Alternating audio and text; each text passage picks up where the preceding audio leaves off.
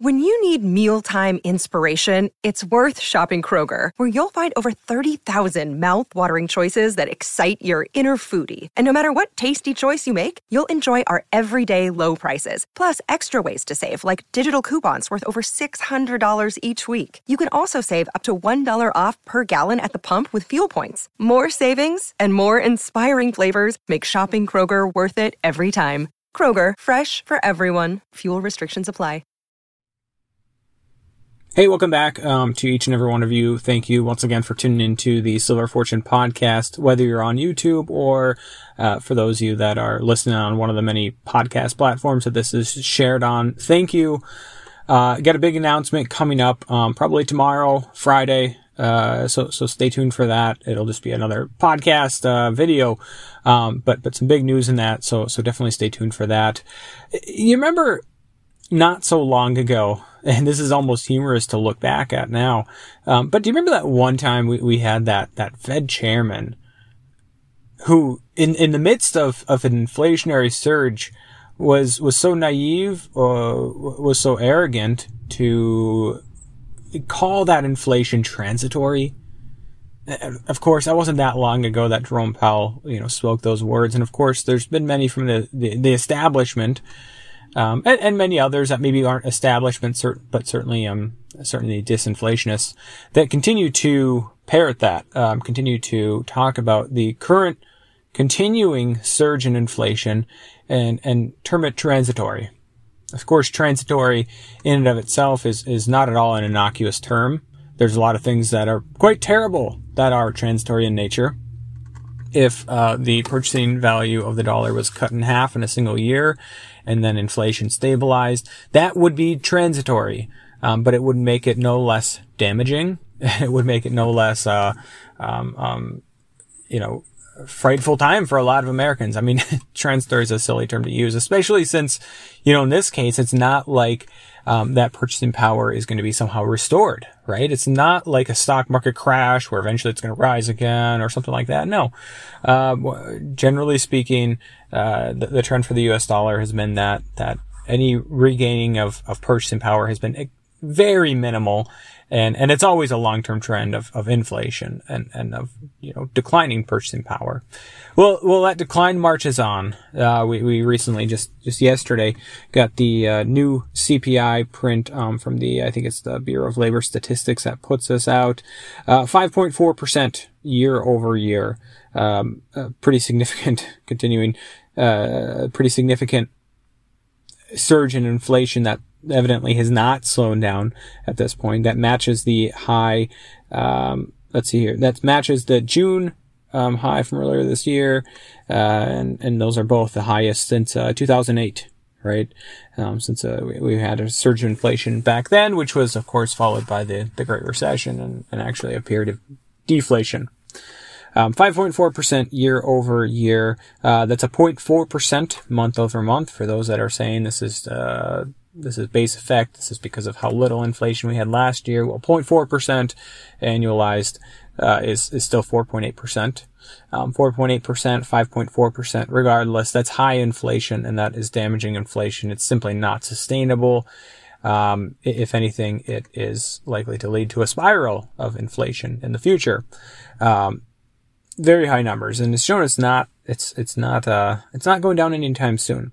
And we're seeing, of course, we continue to see this in various markets. We're of course seeing it in the energy markets, which I've said repeatedly now that we can't just say, well, it's the energy markets, they're volatile, they're prone to supply and demand problems, and thus we should say, well, that's not inflation, that's just supply and demand problems. No, I mean, in the energy markets, we should expect to see what's happening in those markets. Like I've said before, they're one of the few markets that are like many commodities. They're physical. It's a physical market, and it's much more difficult to manipulate that. I know some of you silver and gold people like myself are saying, hang on a second, you can manipulate physical markets, sure, but when it when the rubber hits the road, in regards to the price of oil, natural gas, coal, uranium, energy prices, electricity, etc. There's only so much you can do if you don't have enough coal. The price of coal is going to rise, right? And so we're seeing that in the energy markets. Yeah, to some extent, what we're seeing in Europe or China, you can chalk that up to, supply and demand, partly. But this is a global issue right now. And I have no doubt that part of it is, of course, the influx of fiscal and monetary stimulus that we've seen worldwide in the past year plus, as well as a whole lot of it prior to that. You're seeing it in a lot of other commodity markets. Silver and gold were up a fair bit and continued their rise today here on Thursday, following that CPI print. You're seeing it in aluminum prices. We've seen it in steel prices. We've seen it for a while in lumber prices. I think those have certainly moderated, but we continue to see that. And I think a lot of us have started to experience the effects of this inflation, which, yes, partly are due to supply chain problems, although I suspect that a large amount of the supply chain problems are actually an effect of the inflation and not vice versa. We've seen it in our everyday lives. I think in the past I've talked about Uncrustables, right? Peanut butter and jelly and Uncrustables being out of stock, just because my daughters like those. And, I like it too. They're not too bad. But, we've seen it in a lot of other, just normal household products. We've seen it in used cars thus far in 2021. I think the latest one is like hairstylists or people that work at a salon cutting hair or whatever. I know there's a local one that recently, cut their hours significantly because people just aren't, working as much. And I think part of that is that wages have not kept up with inflation. So of course it's natural to expect, a large amount of people dropping out of the labor force. I know the assisted living that I work at, their salon just recently, they're looking for a new hairstylist. I think we're seeing that all over the place. I mean, that's in the whole scheme of things, a small impact on our bottom line, how much it costs to cut our hair or whether or not they're there. But, you take those workers off the market, you're going to see more inflation because ultimately the supply of haircuts is going to be going down. There's fewer people to do it. And you're seeing it in much more impactful parts of the labor force as well. Healthcare is dealing with this. Trucking, driving trucks, transportation, you're seeing it as well. And somebody pointed out, I think this was on Twitter yesterday, well, what happens? We have a trucking shortage, and what happens when all that freight finally gets unloaded, that is currently off the shore, mostly on the West Coast. What happens when they start opening up those ports, and start offloading that, not opening up, but opening it up more and start offloading those boats at a faster pace? How are they going to get out of the port? Well, trucks and trains, right? Trains can only take so much, and the same thing goes for trucks. And hey, guess what? Rates go up, and guess what? Inflation, right? This is something that is unlikely, I think, to stop anytime soon. We just I think today we had the PPI, the producer price index, jump to a new, recent high, in this case, 5.5% month over month. Of course, annualized, that's 6%. Year over year, 8.6%. That's the highest it's been in a long time. Pretty significant. And of course, that's something that gets carried on to, passed on to the consumers in the form of inflation and a rise in the CPI. And I think we have to remember, Zero Hedge, I'm getting some of this data from them. They have a comparison between, PPI. This is CPI for urban consumers. That's oftentimes the CPI that's quoted, versus, the PPI, final demand year over year. And what we're seeing right now is that, it'd be easy to say, well, PPI rising is why inflation has risen. And as soon as PPI comes down, so will CPI. But the problem here is that there's a pretty significant gap there between PPI and CPI, 8.6 versus 5.4 year over year. What that means is that there's a strong pressure on producers and on, businesses ultimately to increase prices on that end product, which has a direct effect on the CPI. So if anything, this PPI is far from kind of running its course in terms of its effect on CPI, and is going to continue to put pressure on CPI, right? Another aspect that's going to continue to put pressure on the CPI is the cost of rent, the cost of housing here in the United States, which is on a tear recently, of course, in many markets. And one aspect of the CPI, one part of that calculation is what they call the owner's equivalent rent of primary residence, OER for short, CPI OER, which has been rising significantly, in recent months. And what's really interesting about it is that it's essentially following, the actual price of rent, the actual year-over-year price of rent. This is the apartment list national average year-over-year, currently sitting at around 15%. The CPI OER, because of course the CPI is generally understates inflation pretty significantly, has been trailing this by a few months, and is currently sitting at just under 3%. So what that means is that there's a significant rise in the CPI, housing portion of the CPI in the coming months as it catches up with, the actual price of rent. And again, that's going to be reflected in the overall CPI number. You're going to continue to see high prints, that will continue to rise.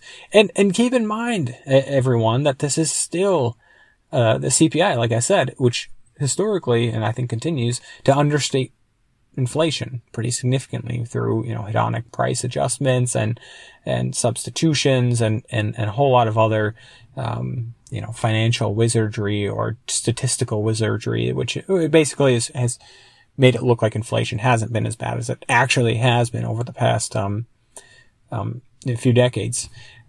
It's only going to get worse. At some point you have to ask yourself, am I going to sit here worrying about inflation rising, or am I going to do something to prepare for it? I thought, before doing this podcast that maybe I'd talk more about this idea of, should we be, cheering on the rise of inflation, or should we be dreading that? I think, maybe it can be a little bit of both, but regardless of what we do, it's going to happen, right? This rise is going to continue. And I don't know how it ends. Does it stay at north of 5% or between 5 and 10 or, in that ballpark for a number of years before it comes back down? Does it quickly jump from 5 to 15 to 25 and pretty close? We're at a very high inflation, eventually hyperinflationary spiral. I don't know.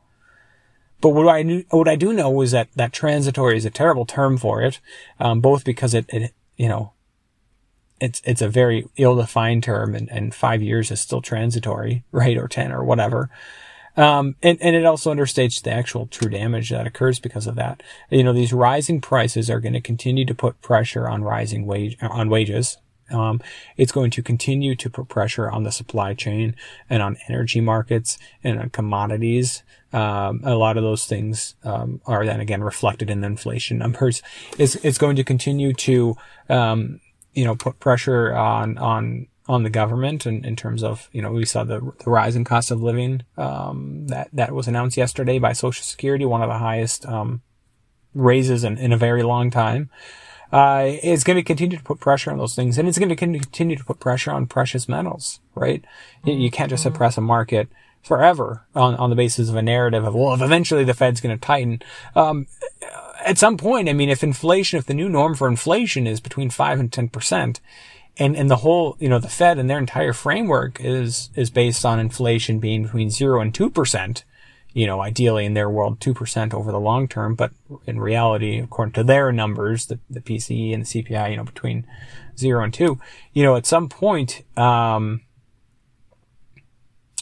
framework no longer fits reality, and 0% interest rate policy, QE, that's just not going to fit. That's going to drive further and further inflation.